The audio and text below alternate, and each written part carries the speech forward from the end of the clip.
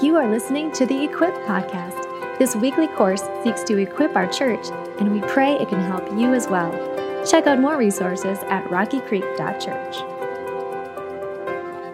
Tonight, as we are considering what it means or what makes a church, just today, I'm always kind of at this part on Sunday, just thinking through things that the Lord has done, and you kind of know this smidgen of it and what the Lord might be accomplishing all among us. But I think it's really important that today what's something special is, some of the baptisms we had, some of the conversations going on, there were a lot of people that I knew today that were bringing somebody for the first time to church, or maybe a new first time. There's some people who were here today to support somebody and they've never been to church before.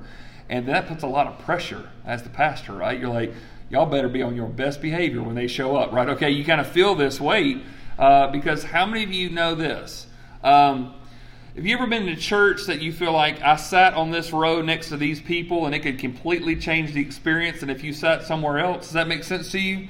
That you can get around some people that are the people of God that are engaging and energetic and passionate and compassionate, and you're like, man, I want to invest my life with these people. And then sometimes you go, I think I came to the wrong spot today, right? And so with this, just to be able to hear, one of the neat things that we were praying this morning is like, Lord, I pray that as these people come, that they would sit next to people, around people who would welcome them in, be excited that they're here, engage them with this, that there be a sense of welcoming and engagement, because it's so necessary to do this. And so tonight, what I want to do as we think about what does it mean or what makes a church, this is so incredibly important, because as we kind of jumped at last week, since a local church is a body instead of a building, certain necessary distinctives must be present, right? You didn't come to church tonight. You may have came to a campus where a church gathers, but this isn't the church. The building could go away tomorrow, and the church here is still going to be the church. It's who we are.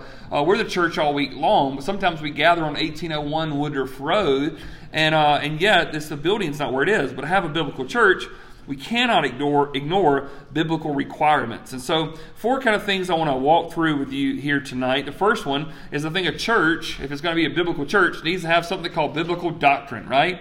Which may sound heady and stuffy and somewhat like, oh, that just doesn't sound really fun. But I will say this, unless you get the truth of God's word right, you cannot be a church. You can be a country club, right? You can be some type of extracurricular activity. You can be some type of civic group. But unless you are being guided by the truth of God's word, there's no chance that you can be a church. So it's got to start here. Look at 2 John chapter 1, verse 6 that I got up there for you. It says, and this is love, that we walk according to what? His commandments, right? Now, even in that phrase there, I think there's some important things that I got to at least highlight with you folks, that it's not just, if you think about it, it's not just believing in His commandments, it's what? Walking in them. This is you actively moving and operating your life according to some standard that is not your own. It's not your commandments. It's not the culture's commandments. It's His commandments, right? It's God's commandments that's teaching us. And this is the commandment, just as you have heard from what? The beginning. From the beginning, which is crazy thought here, folks. But can we believe that this copy of God's word in my hand represents truth that is eternal, that is unchanging? Isaiah chapter 40 verse 8 says, the grass withers, the flower fades, but the word of our God stands forever. It doesn't change, right? Which is kind of hard to believe, because you do realize this. In the last 5 years of our life, has the culture changed any? Yeah. Last 5 months it's changed, right? Certain things you never thought would be even conversation. It's not only a conversation, it's almost like an agenda that everybody should accept or get left behind, right? Now this is, I think this is so key, because it says, just as you've heard from the beginning. If it's God's commandments, it's from the beginning, and therefore it does not need a new addition or revision. You know why? Because if God is perfect, that means His word is perfect. And if His word is perfect, it doesn't need an addition, a new one, because we all of a sudden got along the scene and we can clarify some stuff we think God has gotten wrong. If we can fix something in God's understanding of how the world He created is to be, we got some problems, folks. Right? He's God, I'm not. And so we've got to say, okay, what's the truth that's been from the beginning? Once again, so you should walk in it. It's not just something you believe, it's something you carry out. Look at Titus chapter 2, verse 1. But as for you, teach what accords with sound what? Doctrine. Doctrine is this word like your belief system, what you believe. And it's saying sound. It means when you hear it. No, it means it's correct. What is sound doctrine? What is correct doctrine? I remember years ago that one of my friends was getting, she had never really made baptism a priority at her church. And the pastor that she grew up with was just about to retire. And one of his last Sundays, she's like, I probably should have been baptized a long time ago. Would you baptize me? Well, sure. Before you retire, I want to get baptized by the guy, whatever. So I went to a different church. So we got done with our church and ran over to their place, whatever, as soon as we could to try to get there in time for a baptism. We walk in they had kind of the baptismal thing after the service. And she walks up to me in tears and she said, "Can you please baptize me today?" And I said, I don't know if that's allowed. I'm in college. This is not my church. Like, what do you mean? She goes, "I cannot be baptized by him." And I said, "What just happened? Like, what's going on here?" She begins to tell me what his sermon had just been on moments earlier, and I thought she was exaggerating, so I got a copy of it. She was not exaggerating. On that day, he began to explain to her explain it through his sermon, that God's love was so powerful that even our unbelief could not deter it. So we go, well, maybe, what exactly does that mean? He basically starts to begin to defend his position that he actually was a universalist, which means this. He believes that everybody's saved whether they know it or not. Whether they ever come to Jesus or not, God's going to save them. If they're Hindu, Buddhist, Muslim, atheist, whatever, God's going to love them. So why do we go on mission? Well, it's not really to convert anybody or share anything, but just to tell them about the life they already have in Jesus. And you know what? Your even unbelief and rebellion is not stronger than God's love. Now, I would believe this, that there's no force more powerful than God's love. But if you reject it with your life, you don't get it, right? Does it make sense to you? If I say I don't want Jesus, you don't get Jesus at the end of your life. You've made your decision. And so with that, here he is espousing a universalist belief here on one of his last sermons. And she's like, I can't be baptized by this man, right? Why? Because it's not sound doctrine. It's unbiblical. It's him feeling torn about certain things and trying to make the Bible say what he wants it to say. And to do that means this: you got to cut certain places out of it, right? You can't go. You got to move past it.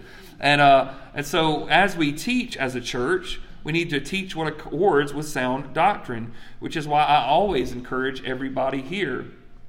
The moment that you feel like that from the pulpit that I preach, that if it's not coming out of sound doctrine, you get a new preacher. Okay, get a new one. Okay, say bye-bye, right? Okay, you move on from it. Is that a question or a yes or a yes? Did you baptize her? I did not. They did not let me baptize her. I'm sorry I did not end that story. They did not let me baptize her. She baptized, and we just prayed that the Lord saw it as a genuine thing on her part, right? Okay, but this was a serious thing. I was a college student. I wasn't a pastor, but this was just oh my. And then the question comes this. She goes, how much have I inherited from what he has taught through the years that may not be in this scripture? You ever thought of that? You got to be careful because, folks, once again, there's so many people that are teaching a lot of stuff, but it's not biblical. So we teach what accords with sound doctrine, right? 2 Timothy chapter 4, verses 3 and 4 says, "For the time is coming when people will not endure sound teaching, but have itching ears that will accumulate for themselves teachers to suit their own passions, and will turn away from listening to the truth and wander off into myths." Do you believe we are standing in those times today, folks? Do you believe we are walking away from the truth and saying, I want somebody to tell me what I want to hear? Guess what? You can find somebody who will say that. You'll find somebody who's even got a verse that they've taken out of context, just like Satan loves to do, and tell you got freedom to do whatever you want to do. Folks, this is so important that you have to make sure that we have a doctrine distinctives of what does it mean to be a true church.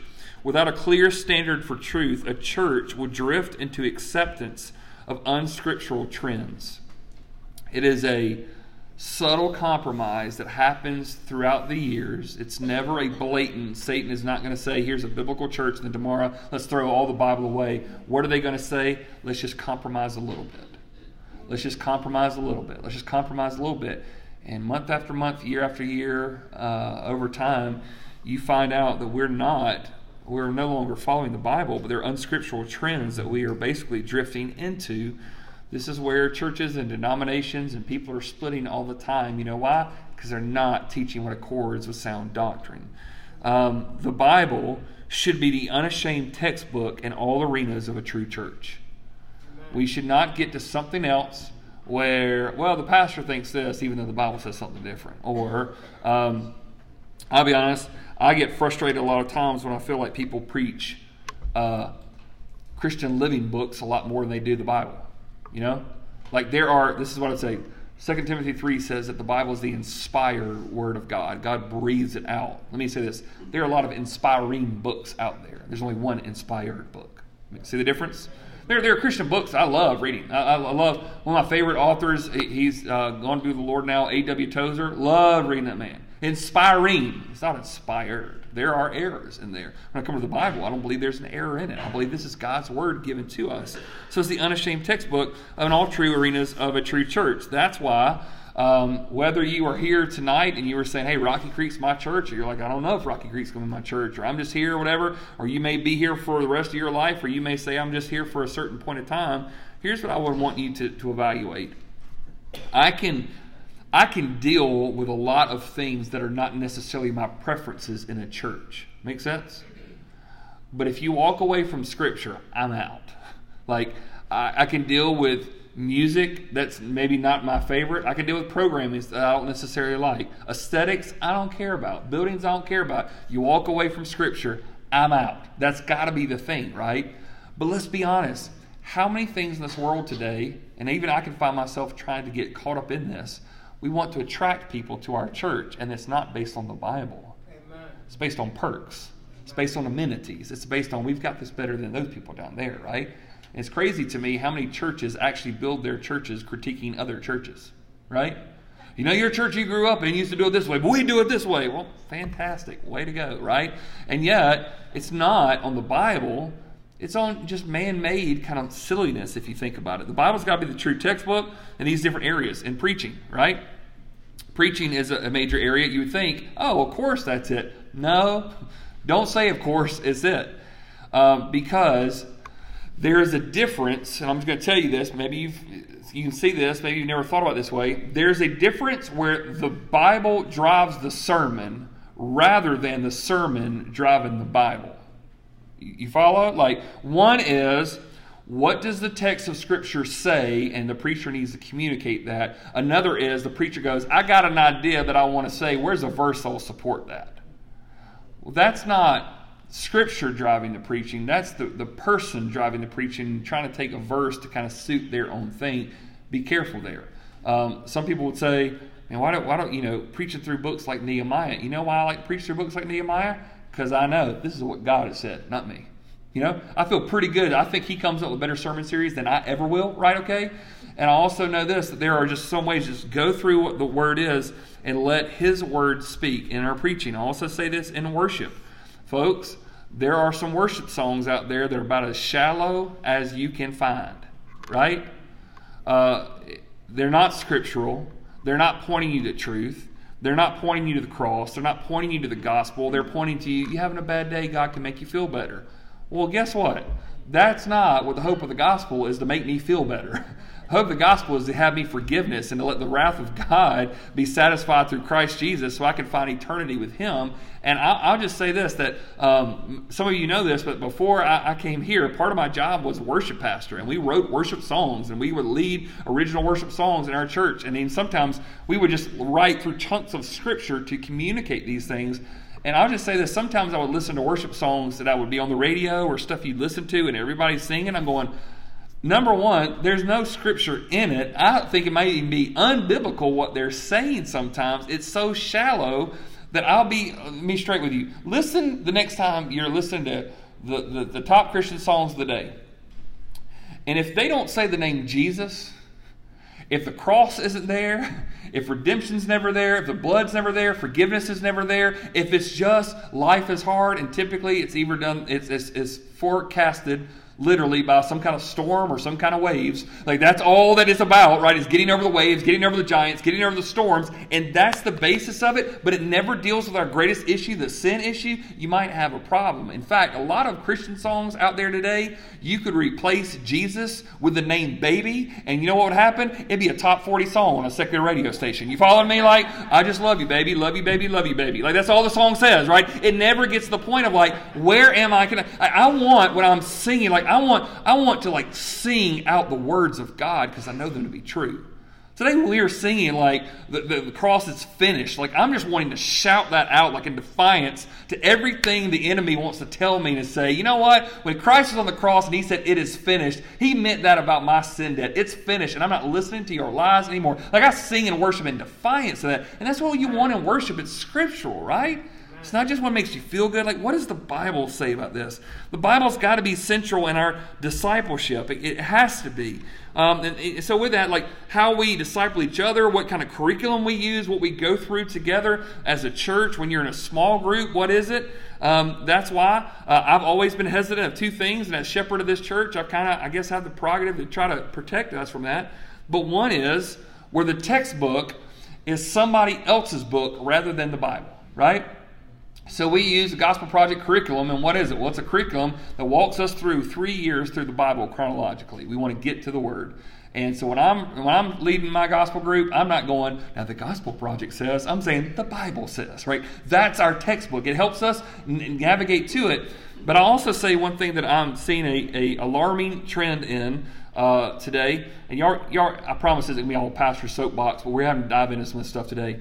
One of the most alarming trends today is that there are a lot more Bible study groups that are getting into a mindset where there's not a person teaching in the room, somebody's pressing play on a video.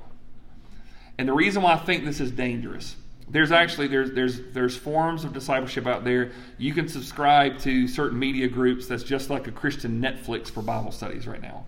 And instead of Joe or Sarah leading your group, you can go to this famous pastor or this wonderful speaker. And you know what? Can they teach the Bible better than the person sitting in the room? Probably. They went to school for this. They speak all this kind of stuff. But you know what that does? Two things. Number one, it teaches the people in your church that they don't have enough knowledge or skills to teach anybody the Bible, and you just need to trust in the professionals that you got to play on a video screen.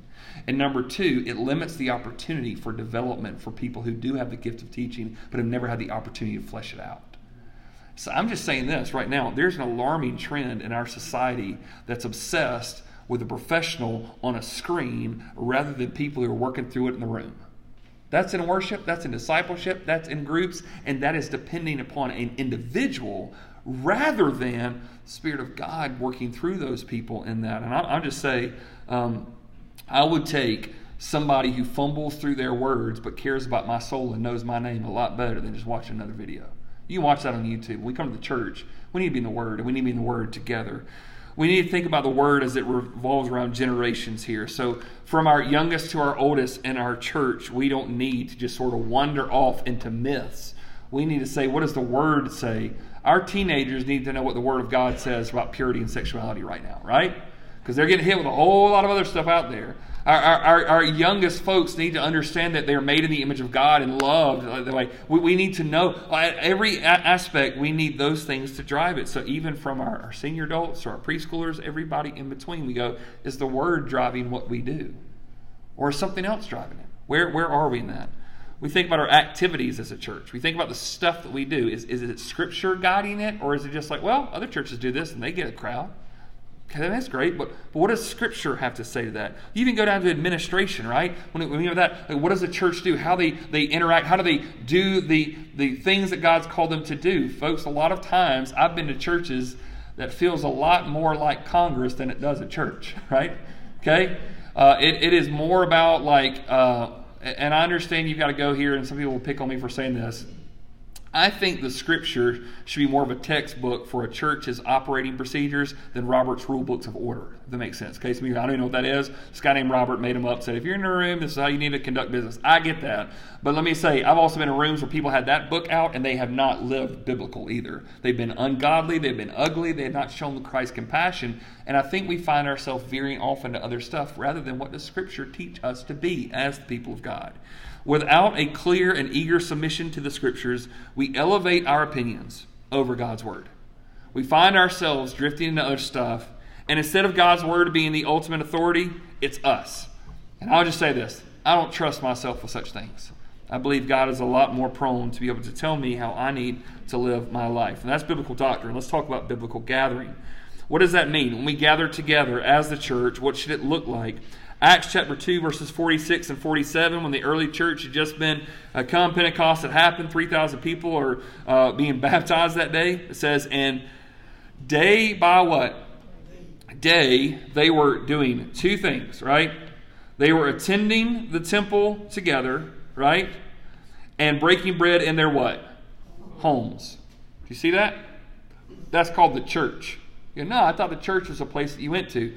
It says day by day they were either in the temple or in each other's homes. They were doing life together, okay? They were meeting together. They received their food with glad and generous hearts, praising God and having favor with all the people. And the Lord added to their number day by day those who were being saved. I like that, right? Day by day, those who are being saved. Like, hey, it's not just on Sundays. It's just like, no, so-and-so is sharing Christ with somebody. And they're like, I don't know what service you were in today, but one of our services, we had somebody who shared Christ with a coworker, right?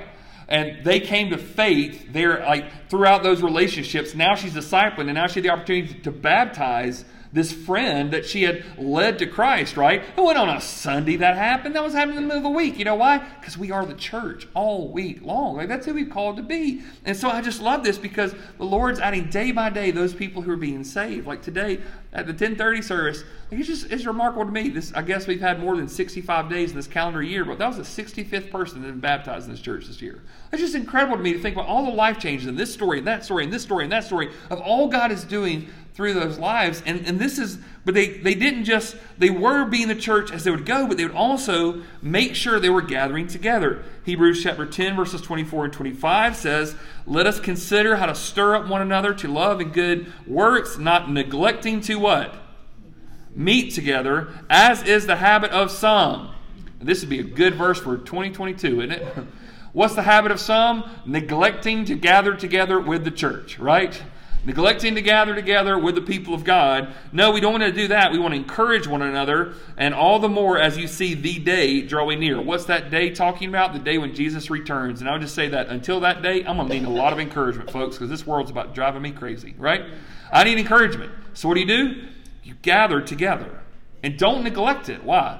Some people are making it a habit. They just don't neglect. They only come together when they need something or when they feel guilty or when they feel like, I probably need to do this so often. I'll be honest with you. I know I'm a pastor, but if I can't be with the church on a weekly basis, I feel off. I just feel like my whole week is thrown off, right? I'm out of it. If I've had to like travel overseas, or if we're somewhere out and I'm not around, even if I'm preaching at a different church on a Sunday and I'm not with this church body on Sunday, I just don't feel right. I need that gathering of God's people. Why? Because I am not always good in the love and the good works department, right? I need help on that on the regular to do that. So how do we do that? We gather together. And 1 Thessalonians 5:11 says, therefore encourage one another and build one another up just as you were doing. I'm going to go ahead and tell you something. You can't encourage one another if you're not around one another. Right? Like shocking thought, right? You can't build one another up unless you're around one another. And if biblical information could transform you, biblical information alone, knowledge could transform you, then why is the devil the devil? Right? If just knowing stuff, if knowing stuff was what transformed you, then why is the devil the devil? Because Satan knows more scripture than all of us here combined together, to be honest with you. He knows it, but obviously that changed his life. So what is it? Folks, You can watch any YouTube clip you want to of any preacher that you want to in the world. You can listen to any podcast, go to any song you want to, but there's something different about gathering together with God's people where you can see their eyes, they can see yours, and you can say legitimately, how you doing and how can I help? And that's what so often we miss as the people of God. I believe in the last 40 years, as churches have grown larger, it's a very easy scenario that some people like to get lost in the crowd. Right? We're in this weird spot, Rocky Creek, right? We have, I think I was looking just a little while ago, we have this year 65 people have been baptized and 114 people have joined this church. Okay, that's wonderful. Praise the Lord. You know what I'm looking at? Well, that's a lot more issues, a lot more people that we got to take care of, a lot more, I'm just thinking, and here's what I know. When a church is small, you know what's easy to do? If you're missing 1 week, somebody's going to say, you all right? Right? The larger it gets, nobody's going to really notice, and some people like that. Right? You want to be in the shadows so you can slip in when you need something, but nobody be getting in your business when you haven't been around. And there's a danger here that somehow we can get information and yet not be known. If you can slip in the back door and you're out before the last thing and you never known, then you can't do what 1 Thessalonians 5:11 is saying, to encourage one another, build one another up. So think about gathering distinctives, what has to be there. A church is not a building to enter or a program to attend, but a people with whom to gather. To come together as the people of God, that's what He's called us to do. It's to come together, to be able to join, to be able to do things that, once again, information, one-sided kind of communication cannot do. We need the people of God. We need gathering together. I've mentioned before, but the first international mission trip I ever took was to Tokyo, Japan, and I worked with a church called Kokobunji Baptist Church. And I can remember that first Sunday that when Pastor Hiro was closing in a closing prayer and has arms stretched out, and I'm peeking because I don't know if amen is amen, and I just want to make sure I'm not standing there, my eyes closed, and he's praying his heart out, and he says amen, and I do everything that I'd done at that when I was 18 years old for the last 18 years. When the preacher says amen, I'm heading to the buffet, right? That's where I'm going. I'm like, out the door, let's go, and I go to the back door and realize nobody else has moved. Like the service is over, but everybody's hanging out. I'm going. So I slipped back in my seat. I'm like, hey, I thought Pastor Hiro dismissed us. He's like, yeah, he did. What's everybody doing in here? They're like, just spending time with each other. I'm like, interesting thought, right? Okay. So we did have lunch that day, and then I went back in the sanctuary that day at 2 o'clock, and people were still there, and I finally had to go upstairs because I was still jet lagging and have my little nap on my tatami mat upstairs, and I came downstairs at 4 o'clock. 50 people still in the sanctuary. So there's service at 6 o'clock. I'm like, what are these people doing here? Finally, I asked this guy named Yohei. I said, don't y'all have homes? Like, what are you doing? Like, why have you been here all day? And he said, Travis, I got on a train this morning and drove 2 hours to get to a church where I know preaches the word. And these will be the only Christians I see all week. I've got to get everything I can out of this moment. Amen. That's the church. That was the first moment in my life where I understood what the church ought to be. Where I finally go, it's not just rush in and rush out. Like, no, I need to gather with these people. Like, it's something important to me. But a lot of people can't get that because we allow associations of lower importance to rob us of time we need to gather with the people of God.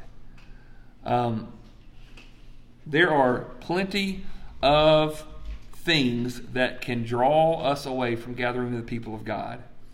And I'm going to say this as a Christian and not as a pastor right now. Okay? Because you think, oh, you're a pastor, you've got to say this. I'm just saying, as a straight up disciple of Jesus Christ, even if it was not my calling and vocation to follow King Jesus and to do what I do every single day, I believe this. We all need the people of God or we're not going to make it. You can't do this. And so, but the problem that I see today more than ever before is we are so inundated with so many little associations that we can't differentiate between what is this civic club that I'm a part of and the eternal church of Jesus Christ that is ushering the kingdom of God to the nations. And what I unfortunately see, all right, I see sometimes people put more precedence on their kids' soccer team than they do the church. Right? And you go, well, but if they don't go to that soccer, they're never going to get a scholarship at college, and they'll never make a chance to be professional. How many professional soccer players you know? Anybody? Anybody know a professional soccer player out there? None of y'all. Most of y'all don't have a jersey. You're like, if I say, what's a professional soccer team? You're like, they have those? They have them, right? And yet, let me tell you what's happening. Parents are sacrificing their kids' formative years, teaching them to strike a soccer ball and not teaching them how to commit to the people of God and to open up their scriptures and defend themselves against a godless culture. Turn 18 and you can kick a soccer ball, they ain't going to save your soul. And what happens is, all these things can drag us away. Few different things that can cause us. One is just laziness, right? Some people don't come to church because they just downright lazy, right? I've been working all week. Well, so has everybody else. Well, not everybody, but a lot of people else have, okay, right? Yeah, I'm tired, I'm real sleepy. Why? Well, I just, getting a lot of sleep last night. Oh, yeah, because Clemson's been on at 8 o'clock the last 3 weeks in a row, and you too tired to come to church. I get it, folks, okay? I understand. There are certain ebb and flow of your life. It's like, I'm just tired. I get it. But you will set the alarm for the things that you value. You will. You'll make time for it. You'll go to sleep earlier for something if that's important. You'll get up and you'll do this. But sometimes laziness. If you don't know this, just a reminder. Before I ran down the hallway, I'm preaching 5 o'clock service, and the reason why I preach a 5 o'clock service was before COVID hit, our 9 and 10:30 were getting so full we were going to have to do something else, and we were considering what if we took a shot and did an evening service that was the exact copy of the Sunday morning service. Maybe some people would come to that, right? And then COVID kind of forced our hand, and so we had to do that, okay? And along the way, we started finding people who couldn't come on Sunday morning because of work or other stuff. And so we said, we're just going to keep that service at 5 o'clock. There's probably 70, 80 people in that service tonight. And I just love that service of people, because some people are working, or some people got schedules. And this is what I've told a lot of people. Hey, if you say you need to sleep in, I just took away one of your excuses. You better be up by 4:45. Okay, right? You ought to be up by 4:45, and you can get your little keister over to the church house, and you can gather with God's people. We're trying to take away that excuse of laziness. But some of it's just busyness, right? Too busy, too much stuff going on. This group, this program, this activity. And once again, it can be sports, travel ball. As I'm telling you, in 20 years, we're going to look at the state of the spirituality in this country, and travel ball is going to have a whole lot to do with it. It's shocking to me. I'll never forget. I had a guy, I taught religions at a secular university for about 8 years.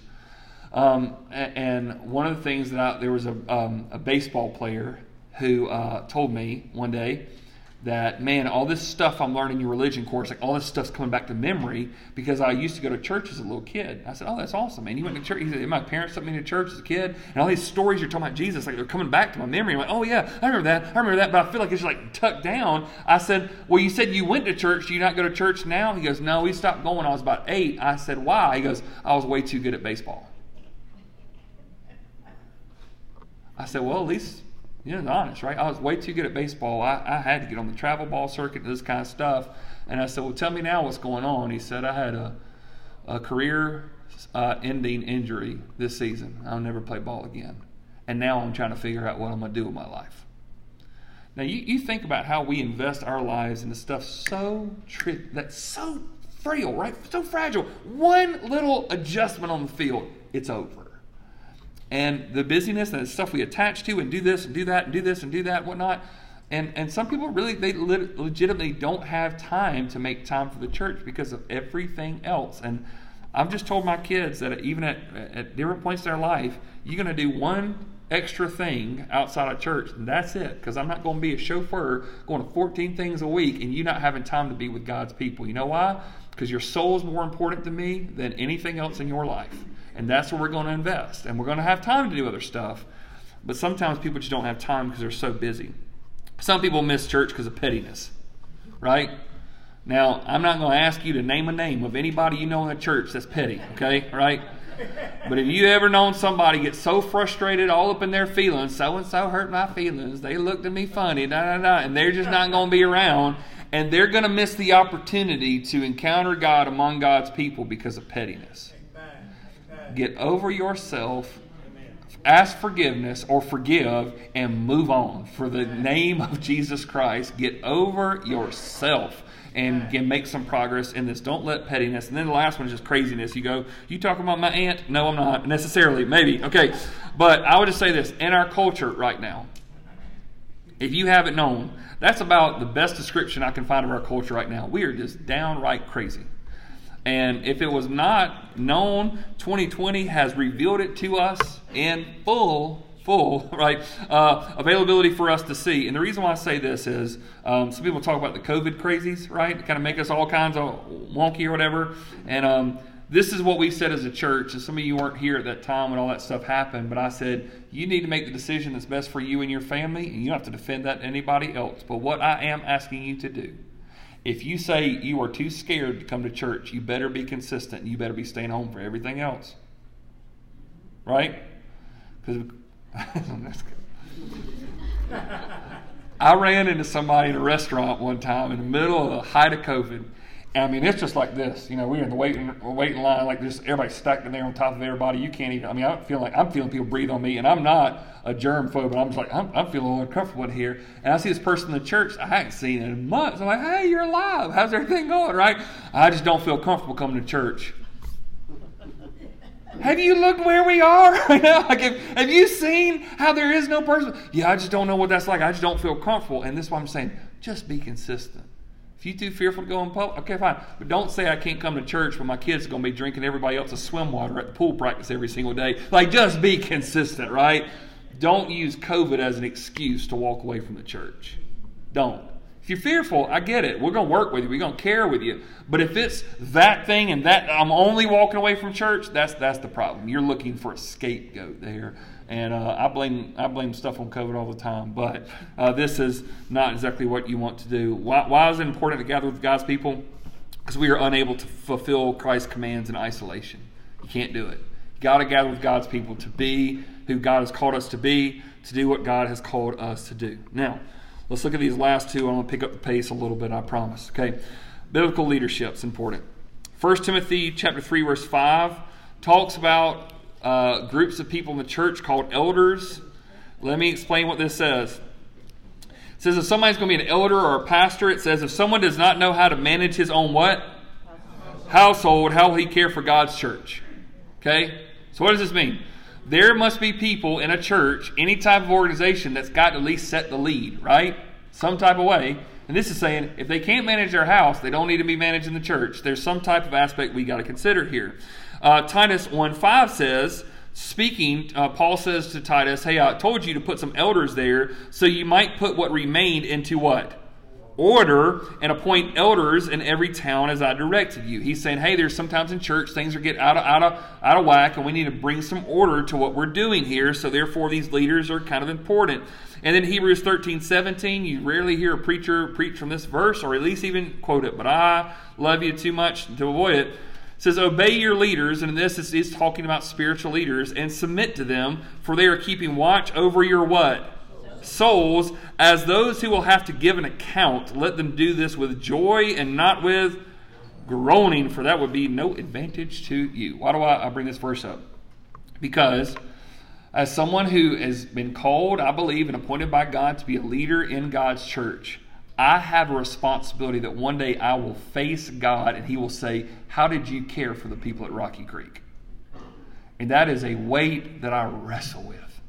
More than I could probably even articulate to you tonight, of how I pray and struggle and wrestle with, is this the best way? Is this the best way? And I got to one day say, God, you entrusted their souls to me at some level, right? I got to be responsible for that. It never hit me so hard as a guy in our church, young father here, who said, hey, I just want to let you know, like, I'm thankful for you. I pray for you every day. In fact, I'm so committed. Like, I tell my kids every single week, you sit down and listen to this man because I trust your soul with him.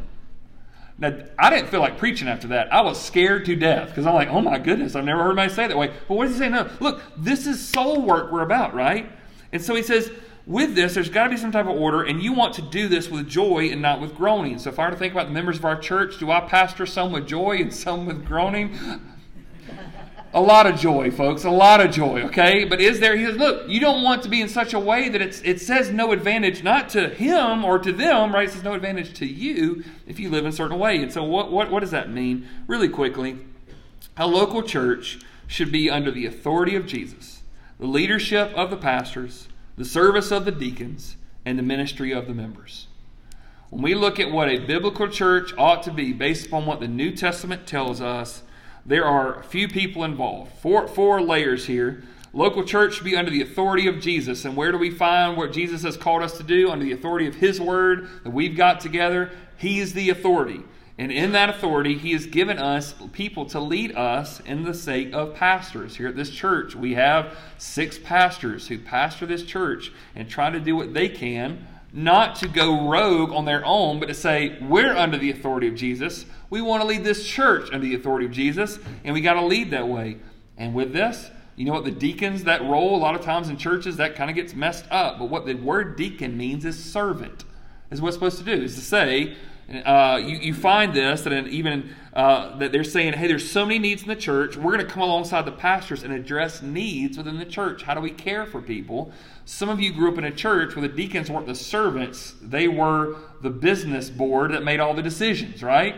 And ran off people when things got a little haywire, right? This is not what the biblical model is. And then also the ministry of the members. Really quick, know this. Pastors are accountable to God for how they lead, provide, and protect the congregation.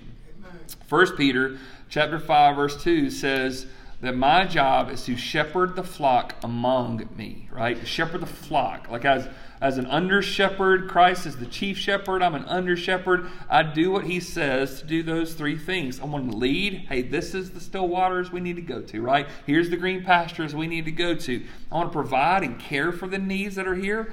And I also want to protect the congregation because there's a lot of wolves out there that are trying to fleece the flock. And so I got to be careful how I do that. And we are accountable to God. I know there are other people who would love to tell me how I do my job, and you have every right to do so. If you think that I'm doing great, you can tell me. If you think I'm doing horrible, you can tell me, and I'd probably believe you, okay? But at the end of the day, God is going to be the one who tells me whether or not I'm in step with how He's called us to lead.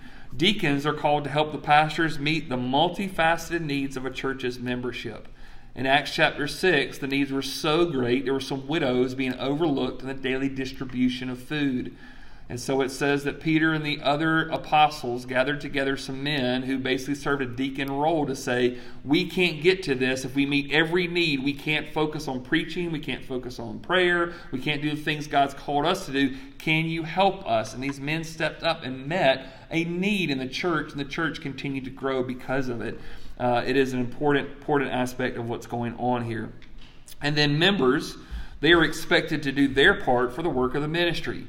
Ephesians 4:12 says, my job is to equip, and the member's job is actually to do the ministry. Now, typically we think of, you're a pastor, you're supposed to do all the ministry, right?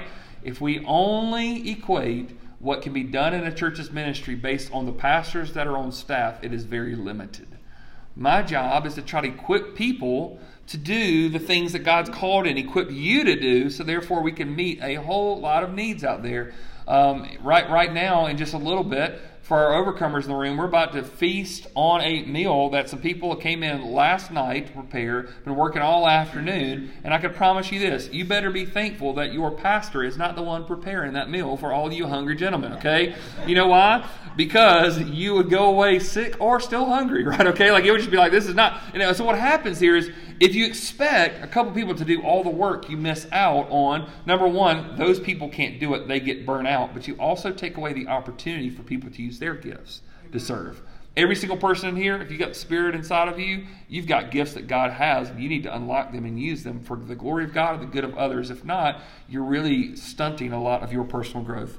The last thing here is biblical membership. You may think, well, I've never joined a church because I've never read the word membership in the Bible. You're right. Let me explain where this comes from. It says in Acts chapter 2, verse 42, they devoted themselves to the apostles' teaching and the fellowship and to the breaking of bread and the prayers. These are new converts, and it says they devoted themselves to what? okay, this teaching that's taking place is coming from people that are speaking on behalf of God. They're devoting themselves to gathering together. They're devoting themselves to breaking of bread. So they're caring for each other's needs, and they're devoting themselves to prayers. There's an understanding when those 3,000 people got baptized, this is the body of people. This is who belongs here. This is who's a part of. They knew who was in. They knew who was out. That's why baptism is important. If it's only like bow your heads, close your eyes, and raise your hand, but don't tell anybody you belong to Jesus, nobody knows, right? The 3 people who got baptized yesterday, we can say they've said they belong to Jesus in this church, and now we know to watch out for them. Look at 1 Corinthians 5:12. Paul is speaking about an issue in this messed up church, and he says, "For what have I to do with judging" what? Outsiders. Is it not those inside the church you are to judge? Now that flies in the face of everything you've ever heard in church, right? Only God can judge me. He will, but guess what? As the church, we're also responsible to keep each other accountable. Too often, the church judges outsiders and says it's nobody's business on the sins of the insiders. Scripture actually teaches us to do the complete opposite. It's our business to look at other brothers and sisters in Christ and say, you're not representing Christ well, and we need to get you back on track. And our job is not to judge the outsiders. You know why? The world's going to act like the world's going to act. That's what they do, right? So with this, do you see that Paul is saying there are people inside the church, Corinthian church, and there are people that are what? Outside the church. It's obvious. They may have not had a membership covenant they signed. They may not have had a database where they had everybody's addresses, but they knew who was on the inside and who was on the outside. Matthew 18:17, Jesus said it this way. Speaking about a church discipline issue, hey, if this person refuses to listen to them, somebody confronting them in sin, tell it to the what? Tell it to the church. And if he refuses to listen even to the church, let him to be as a Gentile and a tax collector. He says, somebody's in sin, go show them his sin in private. If they don't listen, bring along a partner. And if not, bring it before the church. Let a larger group from the body say, hey, you're not acting like you belong to Jesus. And if they don't repent, there is this thing, you're not acting like you belong. You see the division here? Like there's some that are in, there's some that are not. That's all that this is saying here. And I say that because the distinctive that we have to know is a church member is someone who identifies with Jesus and a local church. There is a clear commitment to say, not only do I belong to Jesus, but I belong to a local church. That's why baptism is not done in private. It's done in public to say, I belong to Jesus, and I don't care if anybody here sees this. In fact, when I come up out of the waters, I want you to recognize I belong to Him and I belong to you. Like we're in this together now, right? And within membership, a person makes a statement that they would no longer belong to the world and that they commit uniquely to a local body. So to commit to the church is to say this: I'm no longer a part of the world. I'm distinct from the world. I'm different than. But also I commit uniquely to a local body. Can I just say that I've got friends who pastor churches down the road from here that I love so, so much. But at the end of the day, I'm not supposed to shepherd the flock among them. I'm supposed to shepherd the flock here, right? And so you don't need to be a cherry picker going to all different types of churches because you like to worship here and you like to preaching here and you know there's some pretty ladies over there and I like the programs over here and this kind of All you're doing is what? You are going after what suits your little fancies and all this kind of stuff, and you never are contributing yourself. You need to say, these are my people. These are my ride or die people, right? I am in with them, and they know who I belong to, and I belong to them, that I'm stuck with these people. And the problem is this: we have such a culture of just changing membership all the time, or just kind of cherry picking over here, and we're never ever committed to this. Membership is necessary for the sake of the individual and for the sake of the entire body. You may say to me, Pastor, I don't think I really need a local church. I don't need other people in my life. While I think you are a liar and misled, if I just went with that, if you said, I'm so spiritually mature that I don't need anybody, this is my now other way to look at this. If you're that mature, can you at least hang around us so you can make us as mature as you are? Because I'm a mess, okay? And I need some people who've got it together to help me out. So folks, I want to unlock something that could change the way you see church. Maybe it's not all about what you get out of it. Maybe it's what God has put in you so that you can help other people. So you felt like it's been stuck? I get it. You made it about you. If you say, I want it to be about the glory of God, the good of others, it changes the way that we see the church. And so, Father, tonight I do pray that as we have talked about this concept, this doctrine here about what does it mean to be the local church, I pray for the people who are members here, or people who are just kind of guests of ours this time, or people who are part of this class that maybe haven't committed. Lord, protect us from the wolves out there, the unbiblical doctrine, the type of unbiblical gatherings that's out there, unbiblical leadership, unbiblical membership. Help protect us from this consumeristic culture that makes it all about us and what we can get out of it. And help us see that we have been saved not by good works, we've been saved for good works. And God, maybe the part of the reason some of us have got stagnant is we never started to be the church ourselves and to give back and to help others. And so I pray that you would help every single person here tonight, that they either need to dig into this local church and be committed and say they're all in on what they can do, or they need to find one that they can, God, because not only do they need to grow, but there are other people who need the wisdom and discipleship and gifts and service that they have to offer as well. So Lord, we love the local church because you love the local church, and help us to be the best example of one that we possibly can be with your power. In the name of Jesus we pray, and all God's people said, Amen.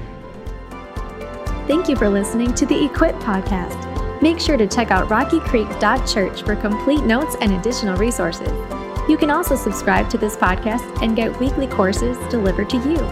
We hope to equip you for the work of the ministry.